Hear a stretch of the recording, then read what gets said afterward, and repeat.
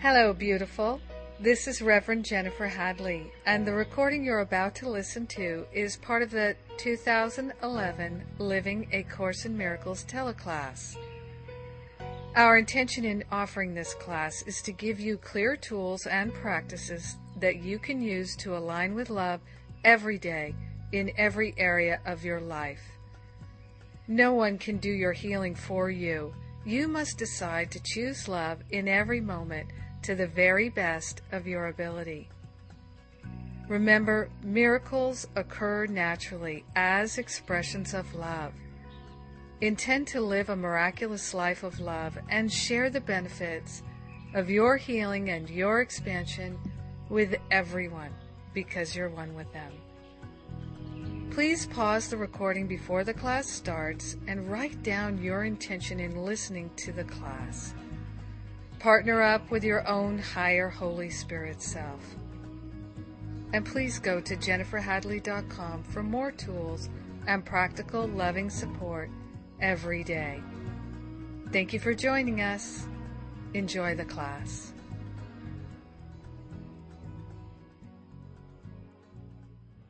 Welcome, John Mundy. Thank you.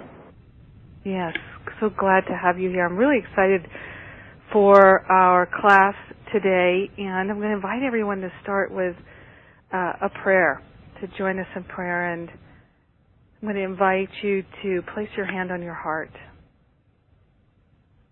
connecting in, and taking a breath of gratitude together. So grateful and so thankful that the teachings of A Course in Miracles exist for us to study, for us to open our minds and consciously become aware of the love that we are. Take another breath of gratitude together, and we partner up with the higher self, the Holy Spirit self, recognizing that we are one with the One, that we never have been separate and we never will be separate from our divinity and the divinity of all life. It is this divinity that unites us. Love unites us. There is no other. And we dedicate our conversation, our class, our attention to this knowing, to opening our minds so that we literally can be a revelation of truth in our own life. This is what I know for each and every one of us. So grateful and so thankful right now to release any and all thoughts of separation and to remember that we are the love, that we are born to love and be loved, and this is our true identity. And we are sharing the benefits of our healing, our expanded awareness with all beings, all of our brothers and sisters. So grateful to remember that we're one with them. In gratitude, we let it be, and so it is. Amen. Amen, amen. So, John, our class this week is about learning to choose love, to go the other way, and it occurred to me earlier when I was just sitting with the topic and what questions to ask you, and I think we need to start with some basics because we have a lot of people who come to this class who've never cracked A Course in Miracles, don't own a copy, don't understand it, and so can you define the ego for us? No. Actually, when I say no, that's actually true. The reason you can't define the ego, and this is really kind of fun actually, there's two things you cannot define in terms of A Course in Miracles. One thing you can't define is God. Now that's pretty simple because God is just way beyond words, way beyond definitions. I mean, anything that we would say we can say God is love or truth. Those kind of things kind of point in that direction. We have some sense of understanding what that means. But eventually in the Course says words are symbols of symbols twice removed from reality. So we're really talking about something that goes beyond any of that kind of sense that we can have. And actually you can't define the ego either. And the reason you can't define the ego is because in terms of the Course in Miracles, there's no such thing. It actually doesn't exist. There's a line in the Course where it says, prepare you now for the undoing of what never was. So it's not even something that God recognizes, the Holy Spirit recognizes. At one point it says there's no communication between the Holy Spirit and the ego. The reason why there's no communication between the Holy Spirit and the ego would be simply because in order for there to be a dialogue, then the Holy Spirit would have to recognize that there was such thing as an ego. Now, having said all of that, obviously we need a definition of the ego for working purposes. I mean, for practical purposes. It's a word that appears many, many times in the Course. And my favorite definition of the ego is that the ego is that which defines, period. Defines, interprets, projects, judges, analyzes. It's really the thing which is always making up the world. And in terms of the Course of the Miracles, you're always making up the world, I'm always making up the world, we're always making up the world, the world is always making up the world. It's a constant process of kind of bringing definition to it. The news on television at night is defining what the world is, what's going on in the world. So, we seem to have these bodies which define who we are, personalities that define who we are, etc. And the Course is really none of that exists, but it certainly looks like it does, so we have to have a working definition to begin to try to understand what it is that we're trying to move beyond, to overcome the separation. Once the separation is overcome, once that sense of division is overcome, well, then there's no I in heaven, would be the one way to say it. There's no me and God. There's no separateness. There couldn't be a sense of because ultimately where the Course is going to oneness. Oneness is completeness, oneness, wholeness. One is the experience of being back in unity with God once again.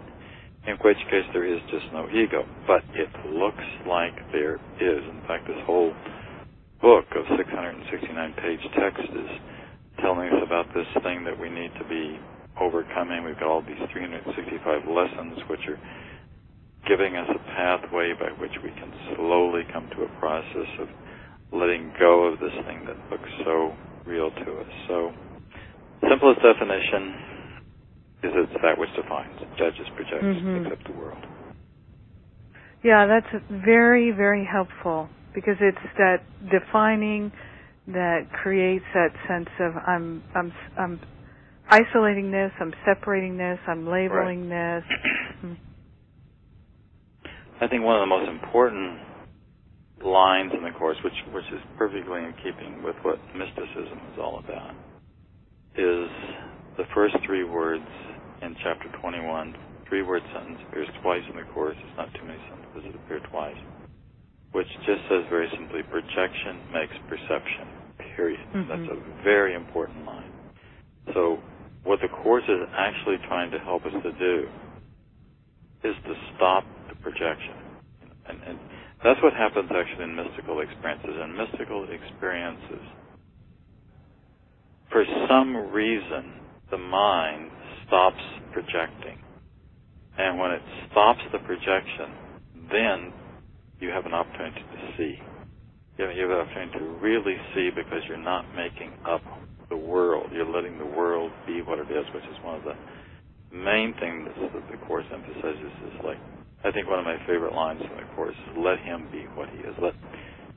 Which it could be expensive, let her be who she is. Let the situation be what it is. It's one of the hardest things for us to do is to leave things alone and just to let the world be what it is.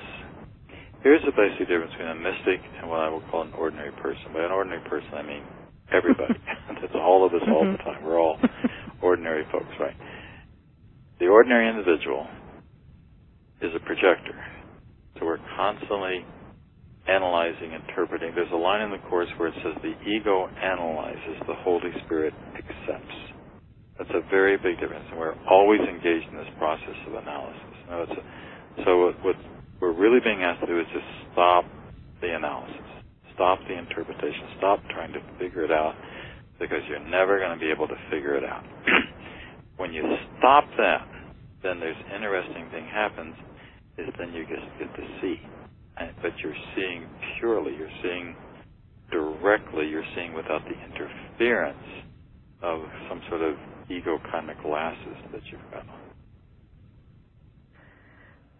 So the hardest thing for people to do is to recognize when they are identified with the ego. Well, in some ways it's pretty easy, because you can just be sure that we're almost constantly identified. It's the exception not to be identified with it. But go ahead. Right. Well, but the people who are even dedicated to leading a loving life and to studying these teachings and bringing them alive, the most challenging thing really is to let go of the opinions and the judgments. Oh, sure. And the projections. So this week you picked the topic, to go the other way. Right. And so let's provide the folks with some motivation, because I always say I don't get out of bed in the morning without motivation. I don't make a cup of tea without motivation. So what is the motivation for being willing to learn to go the other way? And then we'll figure out how to go the other way. Well, the main motivation is something called happiness. Yeah. Yeah, it's your own happiness. I mean, it's really being contented. We have this tremendous resistance to doing what God would have us do with our lives, because we're all kind of like recalcitrant children. We kind of say to God, well, thank you very much, God, but I'd really rather do it myself. And God says, fine. Go ahead. God doesn't stop us. You have free will. That's a part of what divinity is all about, is this free will thing. God doesn't try to manipulate us, So then we go off and we try to do it on our own, but it never works. It never really leads us to happiness, because there's always this thing inside us that's saying, this is not quite it. I'm not quite there. I'm not really doing what I need to be doing to fulfill my destiny, to pursue the goals that I really need to be pursuing, which is just simply getting the mind back in line with the mind of God. That's what the whole course is really about. It's about to remove the blocks through the awareness of love's presence. So as I remove the blocks through the awareness of love's presence, the mind is automatically just brought back in line with the mind of God.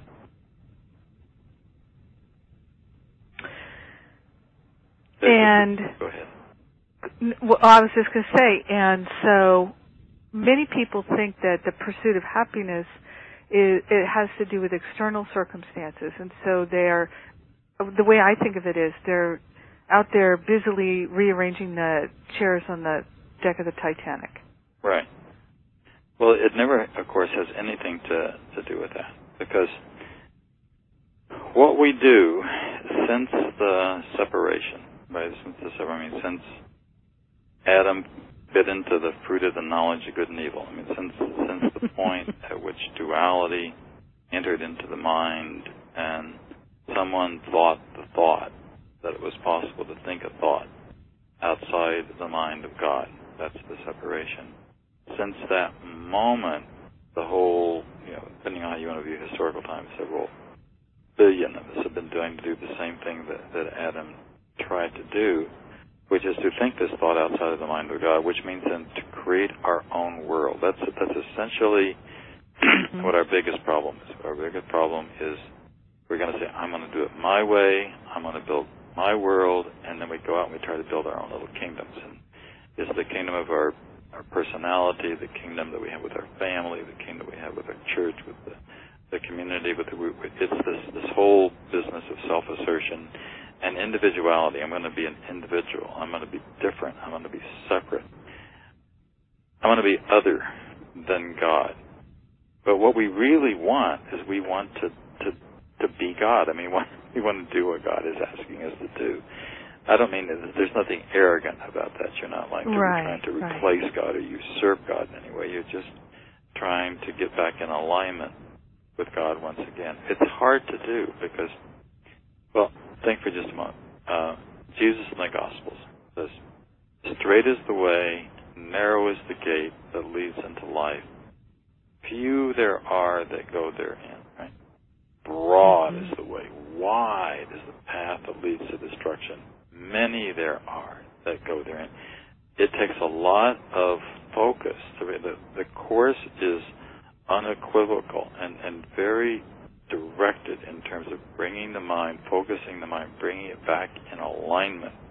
Once again, there's a wonderful illustration for this, if I can take 3 or 4 minutes to give it, which is, folks may have heard, but it really works so well, which is namely GPS systems, because we've all got GPS systems now. Well, not we don't all have them, but more and more folks have GPS systems, or you ride in the car with somebody that's got a GPS system.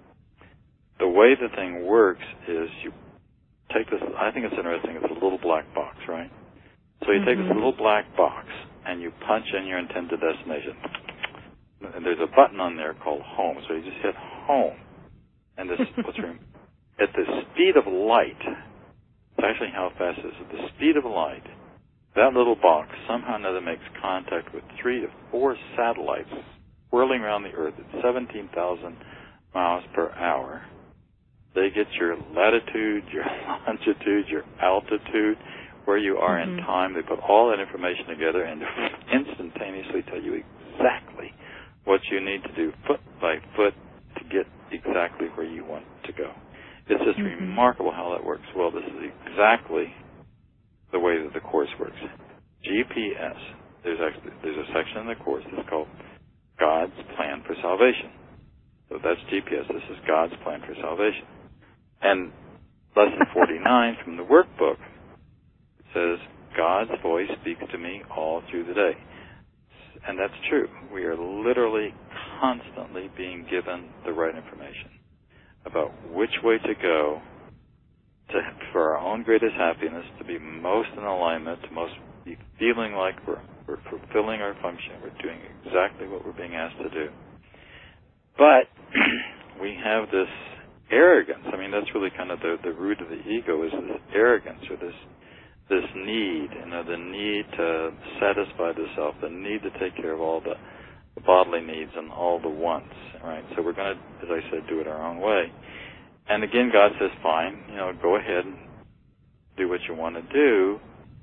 So we make these choices, and you kind of go, well, he's cute, I think I want to chase him for a while, and you start going down the path, and instantaneously, at that very moment, we've got recalculating, right. Constantly giving you the right information you need to get you back onto the main road, back to that straight path, and that leads that narrow gate that leads there. So it's not surprising that we wander around all over the place. At the same doing all these detours, at the same time that we're doing that, we're given very clear information about what the Course is. The Course is a guidebook. It is a very, very good guidebook for helping us literally get back on course. That's beautiful, John. I know that once they invented GPSs, ministers, spiritual teachers from all over we all grabbed that because it's and your description of it, I think, is the best I've ever heard. That was really, really helpful. So let me ask you now, you have been studying the Course for more than 30 years, right? 36. Okay. So in that time, you, like the rest of us, have had many challenges. Can you tell us how you have handled some of the most difficult challenges? What are the tools that you use in your mind? How do you hold it in your mind? How do you work with it minute by minute in order to liberate yourself? Well, I think just recognizing that whatever is going on, I had a heart attack a year and a half ago. It's just like whatever it is that's going on, that somehow or another I wrote that into my own script. So, listen, pay attention. What is this experience telling me? Why am I actually going through this? There's nothing that we aren't going through that doesn't have its lesson in it. In fact, it's a very good way to see that this whole world is really a school. Our bodies are really kind of a schoolhouse in a way. We're obviously here to learn the lessons. So what's really important when something like that happens is to get really, really quiet, and because it's a good time to refocus and to get back in alignment once again, because obviously we've gone out of, if I'm having a relationship difficulty, what is it that I did to create? And I had some sort of need, I had some sort of want, I had some sort of anticipation about the way the relationship was supposed to work. It doesn't work that way. So I'm finding fault with the relationship. And the thing I really need to look at is that I'm the one who's finding fault with the relationship. And why do I need it to work in a particular way? So much of the Course, as I said a moment ago, it just comes down to letting things be what they are, and then to seeing it and accepting it, and really perpetually asking, what am I really learning here?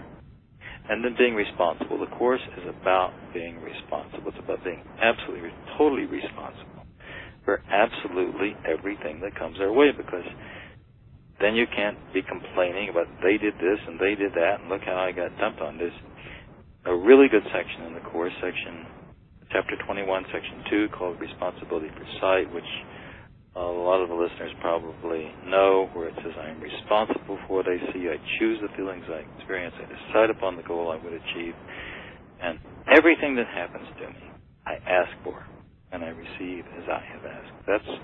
If you want to be happy, that's what you say.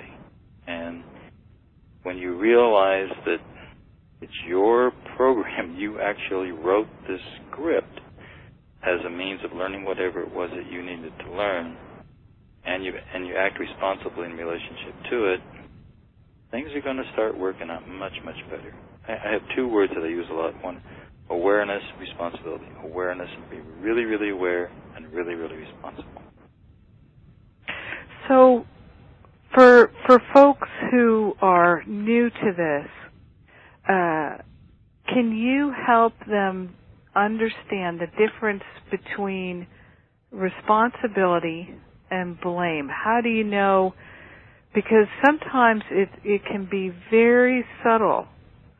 The mind that's looking for blame, and the mind that's looking for responsibility. How do you know whether you've gone into one land or the other? Well, I think it's pretty easy. You know when you're in blame. You know when you're projecting. You know when you're finding fault. You know when you're screaming. You know when you're yelling. You know when you're angry. You know when you're upset. I mean, you know when any of those things are going on. And when any of those things are going on, you can be really sure that something has happened that you're not seeing correctly. I mean, the Course in Miracles, as you know, says that anger is never justified, which doesn't mean you should never get angry. It just means that if you do, what you have to do is to recognize that something obviously went wrong with your thinking processes somewhere. Otherwise, you wouldn't be angry right now. So that's a really good time to stop. I mean, just literally to stop. Stop it. What do we tell kids when they're going to come to a crossroads? You stop, you look, you listen.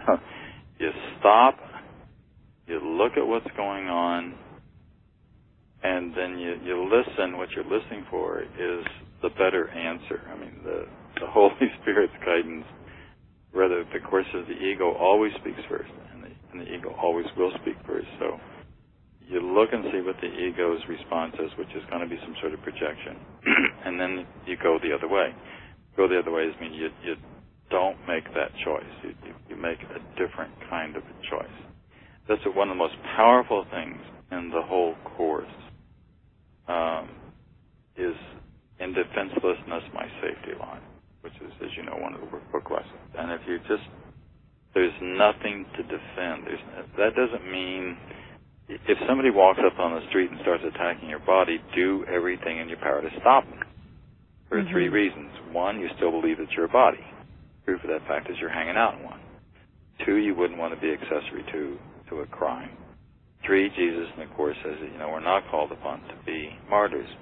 when it says do not defend, what it means is do not defend your silly ego, because the moment that you're defending it, you're saying that there's something that needs a defense, and there's nothing that needs a defense in terms of your ego. Now, that doesn't mean that you don't say what the truth is in a court of law or something like that in your defense if you're being accused of something falsely. But, the question is, how do we say the truth, but not to come from the ego, not to come from this defense attack. To put the Course really, really simply, if I can put it in just like three two-word sentences. Do not attack, do not defend, do not judge. How simple can you get? Just don't. And if you see that you're starting to do any of those things, stop, look what's going on, and that's when you choose to go the other way. And you said, say that again? I said you put it in reverse. The Course talks a lot about what it calls reversal in thinking. That's a phrase which is often used, especially along and toward the end of Chapter 4. It gets used a lot. It requires such a different way of looking at the world. It's because the ego is so into projection. It's so used to seeing everything and condemning everything and analyzing everything and coming up with... Well, just notice how often, and you sit down with friends over coffee or tea or whatever, what's primarily going on is opinion making, and opinion making about the world and how it's screwed up or how other people are screwed up.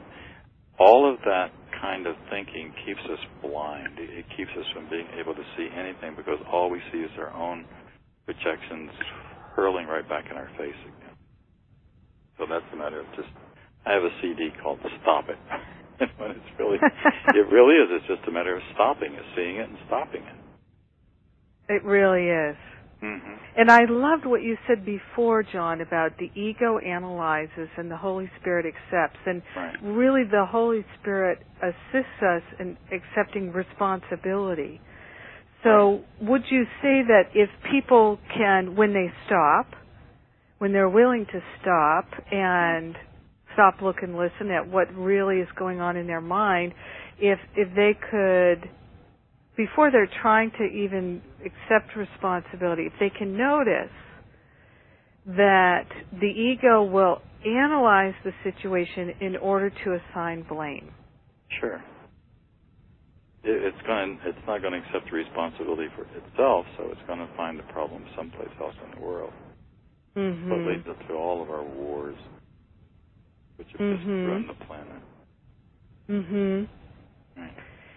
And we're so attracted to being analytical, to assigning blame. Our culture is thick with that. Sure it is.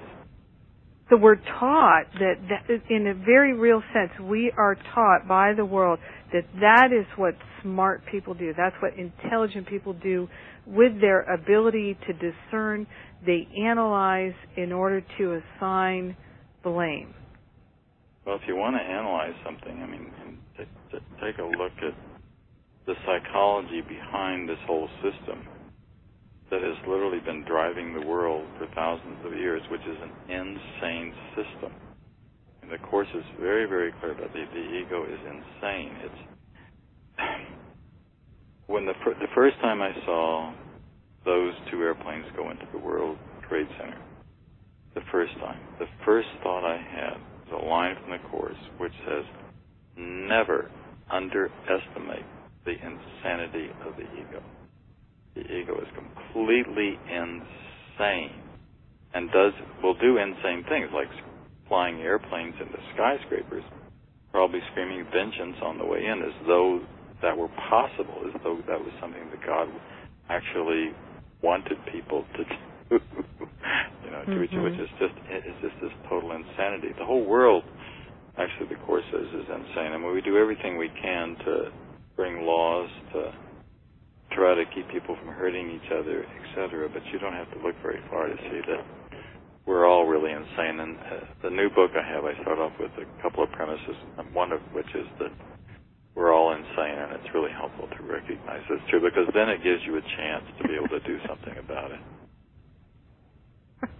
I love the title of your book, too. Why don't you just remind everybody what it is? I think it's called Living A Course in Miracles. A great title. Show. You know, many of the people who come to study the Course, many of the people who are listening to the class and participating, they are, like both you and I, they are people who are interested in being a loving presence in the world and being a peaceful presence in the world and contributing peace and love to the world. And one of the things that we love about the teachings of A Course in Miracles is it says, seek not to change the world, but to change the way we look at the world, the way we think about the world, the way we hold the world in our mind. And also one of the great things about the Course is that teaching of I need do nothing. And yet many of the, what I call the light workers of the world, the people who would like to make the world a better place, they can actually find themselves caught up in the ego by thinking that they need to do stuff in the world. Right. Sure, it's easy they to need do that. To help others, yeah. Right. It's easy to fall into that. When the whole idea is just really to stop your own insanity, at which point you will automatically be a more loving presence in the world, in which case you're going to be healing the world in terms of healing, first of all, your immediate relationships. I mean, the relationship with your husband, your wife, your kids, your boss, your employer, your employees. It's getting along with all those folks to start with that then begins to heal the world very, very slowly and very, very gradually, but it works and it ripples out from there to everywhere. So it really is having a very positive effect. And you're really not doing anything except you're not creating a problem. You're not doing the projection. Mm-hmm. You're not finding fault. It's doing that gets us into trouble, not doing. It's over drinking. It's drinking too much. It gets into it's not having a drink, it's doing too much of it. It's not spending, it's overspending that gets us into trouble. You can run right down the list. It's the overdoing that produces, but it's not eating, it's eating too much that gets us into trouble, etc. Well, and wouldn't you say that really is about what is motivating that behavior? It's not the behavior, it's the motivation. Right, because we want to get a hold of everything we can. That's what the ego is, a wanting, needing machine. Yeah. So just stop wanting. Just stop needing so much. And let it be what it is. So when people feel that, I often go back to the Buddhists who teach that what creates suffering is an attachment, and attachments come in what I say are two flavors: craving and aversion. So when we need something or we think we want something, then we're craving it. Or when we have an aversion is when we hate something or we dislike something, we need to label it, then we have an aversion. Right. Those are the things that create suffering. If we're suffering even the tiniest bit, then we are identified with ego. Right. And we're saying something has to be a particular way or we're going to be unhappy. Right. We're attached to how it should be. Right, which is essentially what a special relationship is. A special relationship, in terms of which is really any relationship. Well, first and foremost, all of our relationships are special, but it's especially the relationships in which we want that other person to be a certain kind of person in relationship to us. They have to act a certain way in relationship to us, and then when they don't act that, we get to get upset with them, which is just insane. Right. So, go ahead. Well, it's really a matter of not looking for the difference and not seeing that a master was once asked, what is the difference between an enlightened man and an unenlightened man? And the difference is that the unenlightened man sees difference, and the enlightened man doesn't see the difference. There is no difference. There is no problem. There's nothing that needs to be projected onto, right? Unless we make it a difference. Making it a difference. Think of all the difficulties we had with with white and black differences during the early part of the last century, for example, right? We've slowly been thinking so long to get over thinking that there's a difference there. There's no difference there at all. Because if we're going to put a difference there, then we've got a problem. So where this becomes really, really challenging for people is when they have a loved one who is self-destructive, let's say. Because I've had many, many conversations with people where a loved one is seemingly addicted to drugs, to alcohol, to sex, to whatever. And I've had conversations, as I'm sure you have, with people who the challenge is their child or their spouse or their friend, their parent, and people would say, but wait a minute, they are doing something wrong. They are doing something bad. Mm-hmm. So what do you say to that person who can't just accept that? How do they work with that? Well, this is one of the most difficult parts, is letting people be who they are. And you can't fix a person, you can't really change a person unless that person is willing to make a change. You know, Alcoholics Anonymous, for example, they'll talk to you, but they won't do anything to help you as long as you say you don't need help. The moment you say, I've got a problem, I help, they say, okay, we'll help you. We can help you. But you've got to be able to, and willing to make that first step. I think the thing that we need to know about everyone, too, though, and what's so promising in terms of the Course, is that eventually we will all come home. Eventually, the Course, there's this line in the Course, which is really how the whole Course got started, as you know, is when Bill Thetford turned to Helen Schucman and said, there must be another way, right? Well, eventually, there's a line in the Course where it says, eventually everyone comes to understand that there must be another way. That the way that things are going with the alcohol, with the drugs, with whatever the addiction is a kind of insanity, and eventually it will collapse. And when it collapses, then there's an opportunity for change to occur.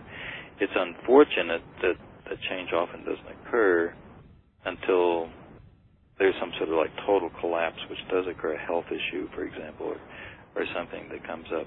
I think one of the things that's good that we need to know about the ego is that the ego will always implode. I mean, it will. All false systems have a built-in implode in them. They're going to fall apart. It's like communism. We were so afraid of communism back during the 60s and the 70s and even in the 80s. We just building up all this billions of dollars we were spending on nuclear arms, which is one of the things that created this great debt that we have. And it just fell apart all by itself. And it fell apart all by itself because it wasn't a true system. There may have been some good ideas with the use of totalitarianism to bring it about. First, we killed 50 million people in order to bring about equality. It was just a wholly insane system. It will fall apart. And when it falls apart, then we can change. It's then God says, welcome home. By that I mean it's like the story of the prodigal son. When the prodigal son is at the bottom of the pit eating corn with the pigs, It's not till that point, it's not till he has this total crash and burn, that then in the Bible it says, and when he came to himself. Mm-hmm. I think that's I the good love news. that. The good news is that at some point we will all come back to ourselves. It's sad to watch. I have a good friend, no name mentioned, of course, who's an alcoholic, and I just someday it's just got to end. It's just the crash and burn will occur, and at that point. But in the meantime, there's this unfortunate suffering. Now, what the Course in Miracles is saying is, you don't have to do that. You don't have to go through these crash and burning experiences. Now, you could just get this. You could just start paying attention. You could read this book. You could do these workbook lessons. You could start to see what it is without going through all that suffering and pain. But the ego doesn't know how to learn. And because it doesn't know how to learn, it learns by trial and error, by failure, which is just, there's that wonderful section at the very last part of the book with trials but lessons presented once again where you made a faulty choice before you can now make a better one and thus avoid all pain your previous choice has brought to you in every situation. God says, I'm not quoting this exactly right now, but choose once again. So we can choose once again and go the right way. Well, and still it is so challenging for all of us because we feel that we have a responsibility to our loved ones. So to intervene and to help them, as I was saying before, and the ego can get so entranced by thinking it's my responsibility to help everyone. At the same time, it is our option to be able to help without energizing that people have a problem or that they need our help. Right. So what you just want to let them know you're there. You want to let them know that you love them, and that you will always love them, regardless of what That's what the prodigal son story is. The father always loved the son. When the son comes home, the father doesn't. I think it's interesting what's not said in the prodigal son. Sorry, one thing that's not said, the father doesn't say when he comes home, yes, you've been a very good, naughty boy. Yeah. But I'm a good guy, so I'm going to forgive you. He doesn't say a word about where he went or what he did. All he says is get a ring and put those on it, get some sandals, put a cloak on it, kill the fatted calf, call the musicians, we're going to have a party. That's the only thing that really matters. That we're there when the turnaround occurs to help out. My wife smoked for many, many, many years, and I never said a word. I never said to her about it. Never. I knew that someday she would quit. Someday she would quit. And finally the day came. And I never said a word about it. It really wasn't necessary. Nagging somebody is not very helpful. Complaining, all of that, yeah. Right. Saying, don't you know what you're doing yourself? Of course people know what they're doing to themselves. They're beating themselves up about it more than anybody else is. You don't have to beat them up on top of their beating themselves up about it. You've got enough guilt going on already. Right. So it's very tempting to stand in the role of the controller, the manipulator. Right. No, don't do that. That's why let people be who they are. And as I said earlier, that's one of the hardest things for us to do. It's really, really hard for us. Now, in my experience, I think the most challenging thing for people really is the sense of unworthiness, deep sense of unworthiness, deep sense of lack on their own part. And how do you, and of course that's egotistical as well, to think you're not good enough is actually incredibly egotistical. Well, it's one way of making yourself special in terms of in terms of the Course, right? It's a judgment. Who is anyone to say that they're less than? Right. It's just a projection. It's just a perception. One of the nice things about the Course is it constantly assures us that you're not better than anybody else. You're not worse than anybody else. The dark and the light is inside everyone, and it really is. The voice of the Holy Spirit is there, and the voice of the ego is there, and it's not really a battle. Just at some point we realize that only one voice leads us to happiness, and that's the only voice that we really want to listen to. So when people are really insecure and their mind seems to be really focused on that. So they're looking at the whole world, all their relationships, their work, their job, their everything about their life, and they're consistently saying over and over again, I'm not good enough, I'm not good enough, I'm not good enough. What do you recommend? How do they get into where the rubber meets the road and shift their mind from focusing so intently on that particular thought? Well, I think that's one of the advantages of studying the Course in Miracles, because the Course constantly has this reminder, you are the Son of God, you are my child, you are completely worthy, that no judgment has been made against you. It doesn't make any difference. In the story of the prodigal son, let's go back, they keep coming to that one, right? The son goes off, he does this really kind of, wastes all the money on wanton living and all of that. He feels very, very unworthy. He comes back to the father. He's what he's going to say is, Father, I'm not even worthy to be called your son. Just like make me a hard servant. And the father doesn't see it. I mean, the father doesn't say a word about where he went or what he did. It doesn't make any difference, because the only thing that matters is that you've come home, that you've turned around, that I accept you back because I recognize the truth of your being. And the Course is constantly giving us this positive reinforcement about who we really are in truth. You really are the daughter of God, or the son of God, or whatever terminology you want to use, child of God. And that has of tremendous worth. It's just a matter of remembering the truth of that's remembering the truth of who we really are. And still, people have, I really think that is the biggest challenge that most people face, is they simply don't feel worthy. And there's, seemingly, with some people, there's this great attraction to not being worthy. Well, we think it is, because the Course does say, really the biggest problem we have is guilt.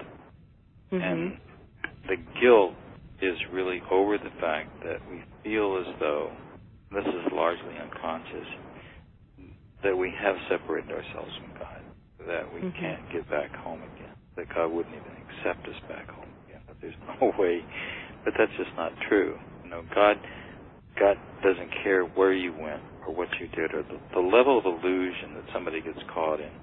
It doesn't. An illusion's an illusion. It's an illusion. Drugs, alcohol, good illusion. Money, good illusion. Fame, good illusion. Pick an illusion. At some point, we'll awaken from all of the illusions and come home once again. And that will just totally be forgiven. That is totally forgotten, because that was a part of the dreaming of the world. The dreaming of the world is not a part of who you are.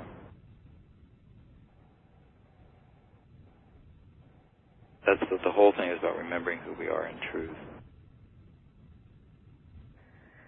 So, how have you learned to, on a moment-by-moment basis, train your mind to remember your true identity? How do you, I know you said stop, but how do you even remember to stop?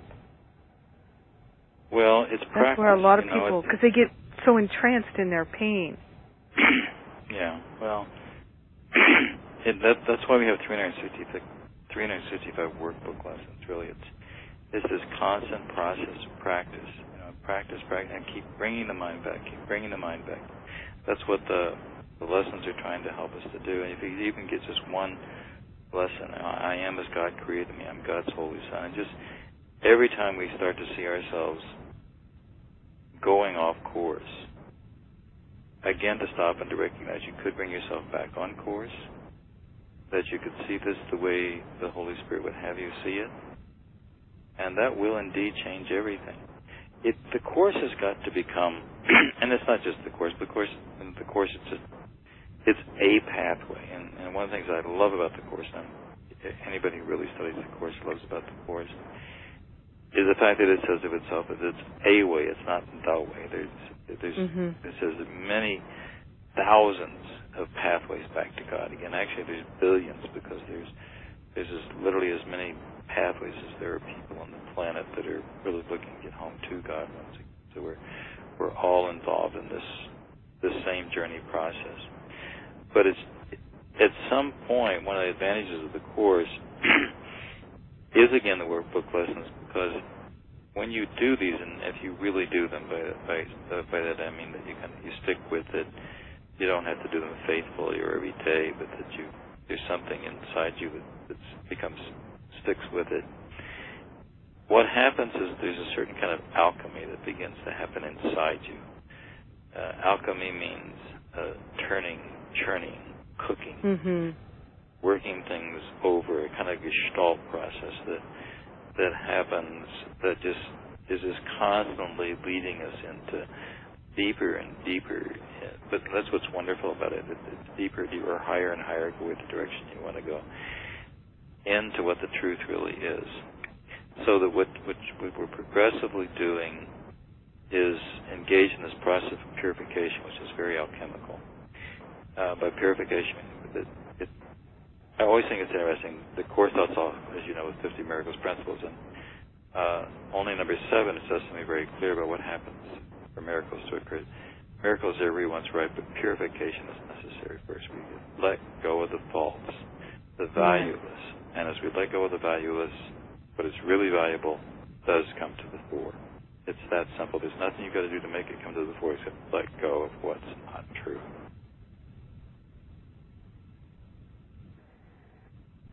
It's that unwinding, and this is the thing: is nothing has to be added. There's such a perception sometimes with spiritual seekers that something has to be added. No. And it's really not. It's like that metaphor of a muddy glass of water. Sure. It's really just it's eliminating the mud, and then the water is clear. Right. There's a line in the Tao Te Ching which says, "Muddy water left stand will clear." Just have to let it sit, and it clears, because all the mud goes. Stop stirring it up. Yeah, exactly. Right. That's why the Course places such emphasis on quiet, and how often at the end of a workbook lesson, for example, it'll say, "Now be quiet." And that's why there's this emphasis on do nothing, because it's doing, as I said earlier, that gets into trouble, and not doing. Just sitting, and that's why the importance of meditation is just and breathing is just to be quiet and let it be. What the Course is trying to get us to is to being. It talks about on page 70 that being is the state in which the mind is in constant communication with everything that there is. Being is this wonderful, that's what the mystical experience. The mystical experience is just the experience of being. It's just presence. It's one of the things that animals have, which we love so much about our pets, because they have this sense of they're just present. They're just there in this kind of immediacy, which is one of the reasons that we love them so much. They're not judgmental. Pardon? They're not judgmental. Right. They got no reason to be judgmental. You could just have killed somebody and you come home and your dog's all over you like you're the most wonderful person in the world, right? It's true. They don't really know how to hold a grudge. Absolutely not. Now, in terms of the stillness, because you've been working with the Course for 36 years, so what is your recommendation for people who are looking to have a spiritual practice? So obviously you're recommending people to work the workbook, study the text, the teacher's manual, that kind of thing. But in terms of their own personal practice and working with the stillness, what do you recommend or suggest, just to give people some ideas? There's no good, there's no right and no wrong. Right. Obviously, if we're willing, we will be guided by the Holy Spirit to what is the best practice for us. But what do you do yourself? Well, I don't know what I do. It's what anyone does. It's just watching, just seeing the projective mind, letting the projective mind go is constantly this constant process of let it go, let it go, let it go, let it go. Be quiet, let other people be who they are. Realize that any argument is always a mistake. It's just something that's going on in your head, and there's no place else. There's no reason to be projected. It's just seeing the projection and then stopping the projection right away. It's really, it gets easier, I think, as time goes by, because it is a practice. It's like any other, it's like learning a course is like learning how to play a musical instrument or learning a foreign language. By that I simply mean it does take work, because you have to learn a new language. By a new language, I mean you have to learn how to reverse the insanity of the ego and start going the other way with the thought processes. That takes a lot to slow that thing down and to actually put the brakes on and to actually get it eventually to stop. And then once it does stop, then you can kind of begin to. There is a correct use of projection as well, and the correct use of projection is just to be extending our love, regardless of what's going on. So we're extending love rather than extending the judgment that we're throwing out there onto the world at all times and in all places. Yeah, for me it does. It takes practice. It takes commitment. It takes, for me, one of the words that I loved is devotion. To be devoted to love itself. It also takes a lot of patience.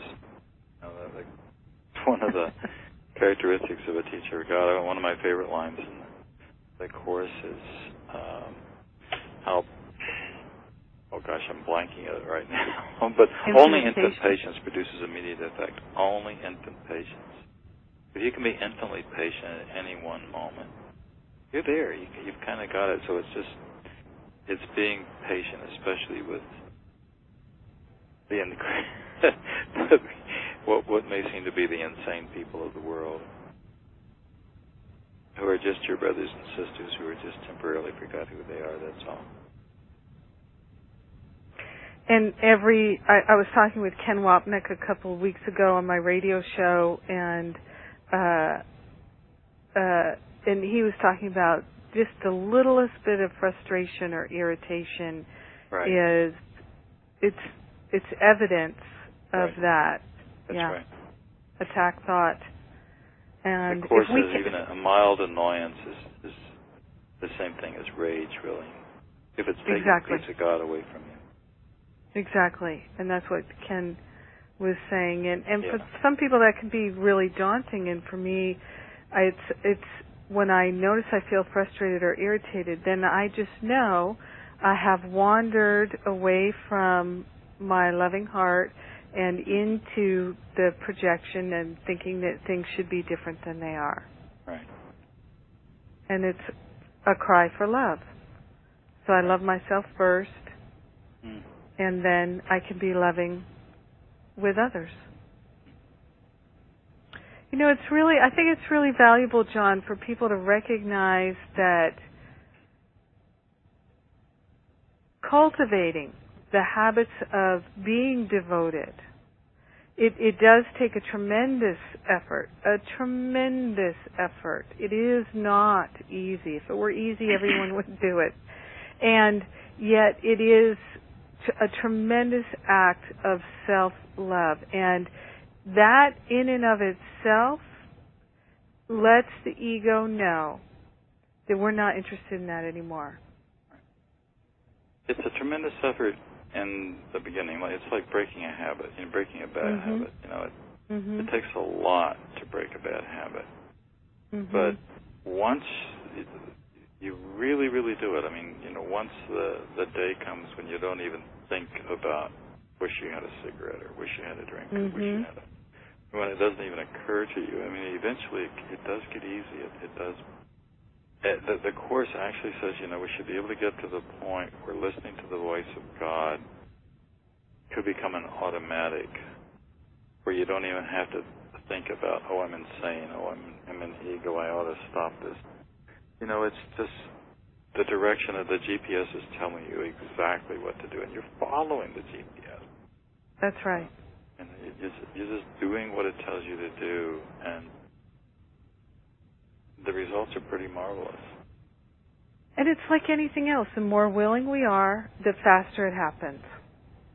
Right. And the seeming challenges are there to assist us in releasing the temptation, the attraction for the temptation to choose separation. One of the things I think we need to be aware of, though, in terms of the Course, if you look at the 6 stages in the development of trust that are at the beginning of the Manual for Teachers. Teacher's Manual, yeah, chapter 4. Characteristics of a Teacher of God. What's really interesting is you go through those. It looks like you're doing really well. When you get to stage 4, it looks like you're doing really well. Things are kind of all figured out. You kind of got it. And then stage 5 is a crash and burn. So what I'm saying is, you know, none of us really know how much stuff is buried deep inside, and we shouldn't be surprised that, you know, though we do this work and though things may clear up in one area, it's kind of going around in a spiral that leads us higher and higher, and we shouldn't be surprised that we come back around over a similar area once again, but in a deeper way. And, I mean, you think that you've got the peace of God, and now the doctor tells you have cancer. Okay, so how's your peace of mind right now? You know, you still there? You know? So. Yeah, I'm sure that worked you over when the opportunity to choose peace was very close to you when you had that heart attack. Well, sure. I mean, that makes you stop and literally, right? You could leave here at any moment now. You know, it really makes you see things different. It's amazing when sometimes people are in those kind. One of the things I kept doing during that time was telling my wife how much I loved her. Well, that's what happens, when it looks like the jig may be up. And what are you going to do? You're going to go for the biggest truth that you go for. Yes. Well, we are at time here. I'm going to offer a blessing to close us out, and before I do, I want to thank you, John. This has been absolutely delightful, and I can feel a lot of people are going to benefit from listening and re-listening to this class, and they'll hear more and more insight and particularly clues of where to look in A Course in Miracles. And last week, by the way, our topic was trust and faith, and I talked about that trust section in the Teacher's Manual, and I really do recommend that people study that. It's chapter 4, right? What are the characteristics of the teacher of God? And trust is number 1. And it really is key to being able to release the habits of the ego. So I'm glad you brought that up, John. And I encourage people to tell us your website again, John. Well, it's very simple. It's just miraclesmagazine.org. It's .org, not .com, and miracles is plural, miraclesmagazine.org, and they can get a free sample copy of the magazine by clicking on the place there where you order a free sample copy. It comes in the mail. It's not an email. I mean, it's a type newsletter. And they would get the November, December issue. They wouldn't get one by first class. They would be coming out when they go out to everybody else that are already paid subscribers. And your book, Living A Course in Miracles, to Barnes & Noble. assist people in doing just that. Right. Oh, beautiful. Thank you so much. Let's place our hand on our heart right now, and I invite everybody to take a breath of gratitude with me. When we can be grateful for things just as they are. We're in that place of partnering up with the Holy Self, the higher self, the Holy Spirit. And we can be in that place of gratitude that we can accept responsibility, and that is healing. That is a loving act. And so right now, invoking divine grace into our awareness, invoking the Holy Spirit, the higher self, to do the heavy lifting of the judgments and opinions, we cultivate our willingness. And that willingness really is the key. We're grateful to recognize that right now, that we can release the habit of assigning blame and instead love ourselves enough to accept responsibility and to accept this partnership with the Holy Spirit and with all of our brothers and sisters. So grateful and so thankful right now to accept peace for ourselves and to share the benefits with everyone. In grace and gratitude we joyfully let it be. And so it is. Amen. Amen, amen. And in a little less than 12 hours from now, we have the homework class. I hope you'll join me then. And 48 hours to listen to this replay. It will be up and available in about an hour or two from now. So enjoy. Thank you so much, John. And God bless everyone. Thank you. Good night. Bye.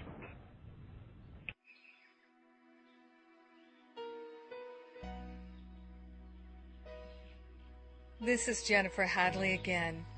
I invite you to remember that your dedication to your life of love is the best gift that you can share with the world.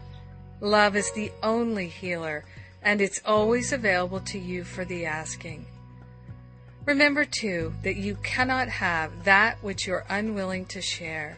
Share the love today. Love out loud, and know that all boats rise on this holy tide of love. Thank you for joining us. Please go to jenniferhadley.com for more tools and practical loving support every day.